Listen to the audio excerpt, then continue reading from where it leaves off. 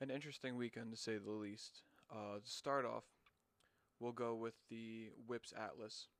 Particularly with this, we're looking towards the Bernlors, the Zettys, the Nardellas, and the Earnhardts, the guys who I said are complete locks. In terms of Nardella, yeah, 57%, can't complain. Bernlor, 52%, not what I really expected, but not the worst. And then in terms of Earnhardt, only one cause turnover, one ground ball, but he had 2 points in the day. Another guy who I thought was viable was Chanenchuk, who had 0 points, which was unfortunate. And then someone that I wasn't 100% sure on was Matt Rambo. My first time saying that he shouldn't go in, which is obviously the first time that you should put him in. Matt Rambo, 5 points, had a hat trick and 2 assists, 10 shots on the day. So a big day out of him. Zeddy Williams, pretty quiet day, only 1 goal. So an interesting look out of the Whipsnakes right now. So interesting to see, and they have an even more interesting game that comes later in this week. That's pretty substantial to what's going on right now. On the other side, we have the Atlas. So Teat not in this game, but in the next game, fucking fantastic. Eric Law, I honestly don't even think was in. I think he's. Oh no, he was in. I'm sorry, and he had a hat trick. So yeah, like I'm saying, so he's a guy that you can't really. That I think on this team, you got to play all the time, as well as Jake Caraway, 5 points, 2 goals, a 2 pointer, and an assist. So another big week out of Jake Caraway. I would expect to see him in your lineups more often. And then another guy who obviously I've been saying that I like for a while. I think that this was one of his best games yet. Brian Costabile had a hat trick in this game. Very good to see. I'm excited to see what he continues to do down the stretch. Defensively, I had Cade Van Raphorst, had a pretty decent game. Craig Chick, nothing crazy. Two guys who are, usually um, the staples in that defense. But Michael Rexroad had 4 calls, turnovers, 2 ground balls. Maybe you got to look at. He hasn't really done a super whole lot this season, but maybe he's a guy who we can start playing a little bit more often down the road. Baptiste 46%, not horrible but not great. And Jack Concannon actually a really good game. 16 saves, 59% save percentage. This was a fantastic game. Went into overtime, 12-11 win by the Whipsnakes, really pulling that one out of fucking thin air. The win streak continues for them. In terms of the Redwoods and the Chaos, so as always, you had to put Pennell and Jones as locks. They both were. Pennell 3 points, Jones only two. Garnsey had two. Henningberg had two. So those were two guys I said to look out for. TD Earlian was a lock, 77% on the weekend. Absolutely. I wasn't a huge fan of Troutner. 11 saves, 11 scores against, and also a 1-2 pointer. Had a 52% save percentage. So not the worst, but not the greatest outing by him. And then someone who I was thinking that could possibly be viable, but only if you're the superstitious type, is a Kyle Harrison. I don't think he did anything this. I think he had 3 shots, no goals, no points. And then Garrett Epple led the team with 2 calls, turnovers, 3 ground balls. Good to see out of that. On the other side of the ball, though, Rowlett, as I predicted, had a great game. Let me. Fracaro had a good game. Josh Byrne, good game. Dane Smith, good game. Matt O'Keefe, good game. So all the guys who I was saying to look out for. Chris Cloutier, not as good as I kind of expected, but he still had 2 points. No one really took the cake with this one. Fracaro with 4 points and a lot of guys with three. Defensively, Troy Ray had a good game. Jared Newman had a good game. Uh, Stat-wise, Jack Rowlett didn't have a great game, but performance-wise, he looked good out on the field. And Blaze Reardon, 61%. Like I say all the time, he is the best goaltender of the game. Can't play him until he gives you a reason to. Can't not play him until he gives you a reason to. Disappointing loss out of that game out of the Redwoods though. Gives the Chaos their first win of the season. In terms of Water Dog Archers, we'll get into the Archers first, just because it's a bit of a happy, a bit of a happier um, feel out of this team right now. So we'll start with the goaltender, Adam Gittleman. Only 53% on this game. Not really what I expected. Not a whole lot coming out of the Water Dogs though. Stephen Kelly, 56% for the day. Good to see out of him, and I believe Jake Withers went 50%. So interesting to see. No one really had the took the cake in this one, but I guess if you had to pick one or the other, it comes down to Stephen Kelly. Scott Ratliff, 100 points in his career. Incredible to see, especially from a defensive midfielder. So good to see from him. And then Graham Hosick, 3 cross turnovers, 3 ground balls. Good game out of him defensively.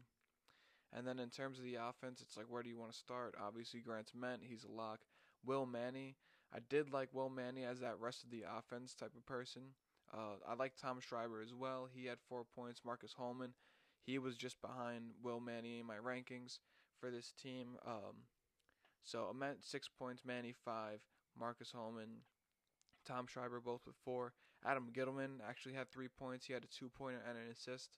So that was fucking outrageous. And a whole bunch of guys with points here and there. I mean, this team is just outrageous to watch. It's a blessing to watch the Archers play lacrosse. On the other side, though, my locks were Ryan Brown, only 1 point, Schlosser, 0 points, and then we have Courier with 2 points, who I liked defensively. I don't really think that he did a whole lot. He really was just an offensive guy this game with 2 goals. And Ryan Conrad had 2 points as well, but Keem Ricardo 2 points, Connor Kelly 2 points. No one really took the cake with this one. Although the one with the most shots are Kelly and Courier. Ryan Brown has six shots as well. Defensively, Ryland Reese had a hell of a game statistically. I liked Eli Gobrecht, and he's not even on the stat sheet right now, so I'm not sure exactly what happened with that. This game wasn't really a huge water dog game. Not really the greatest out of them. The thing that I did like out of here, though, was the Kelly Withers matchup. We didn't learn a whole lot, but I think I officially have to put Kelly as that number 4, number 5 type of guy in the league, and then drop Withers down below that. And then getting into some absolutely outrageous games. The Cannons versus the Atlas. So Rabel playing his old team, Atlas coming off of an overtime loss. So we'll see what happens here. To start with the Cannons, Andrew Q 5 goals. I think he just came back into the lineup. Ryan Drenner 4 goals. Buszczek 4 points. Rabel 4 points. Rufus 3 points. Lyle Thompson only 2 points and no goals, which was interesting to see. Defensively, Pulver had a hell of a game. Brody Merrill had a hell of a game. Reese Eddy had a hell of a game. Just point-wise on this side, they just fucking ate. Zach Goodrich, not the greatest game. Only 2 points in this game, so not exactly what I was really looking for. And then Simoneau and Kelly more or less split the face-offs. Neither of them broke 40%, so they still struggle at that face-off X. And Nick Morocco, 18 saves, 18 shots against. So a lot of workload for him, but he came through pretty fucking huge for them. And then in terms of the Atlas, so huge game out of Jeff Teat, 9 points, 7 goals, 2 assists. So I was not huge about him in the first game, but I did like him a little bit more in the second game. Although I will never fucking say that I expected this to happen. Let me fucking tell you. Brent Adams had 3, and then after that, it's Brent Adams had 3 points. Romar Dennis 2, Jay Caraway 2, Eric Law 2, Mark Hockerton 2. So the whole team was basically fucking. It looks like the whole team was basically Jeff Teat unassisted this game. Defensively, again, another good game by Michael Rexroad. 4 cross turnovers, 1 ground ball. Cade Van Raphorst had a hell of a game. Tucker Durkin had a hell of a game. Craig Chick had a hell of a game. So the guys who you can kind of rely on a little bit more in this. Interesting to see Rexroad. We'll take a little quick dive into him. He's played in, I believe, all 4 games. Started off pretty slow, but in this last weekend, he's had a fucking hell of a fucking series. Maybe more to come from him. We'll see. That's definitely a guy to keep an eye out for. Trevor Baptiste, 69%. I knew that he was a lock in this. He was my lock in this game, an absolute stud. And then Jack Concannon completely shit the bed. Only 6 saves, 17 scores against, 27%.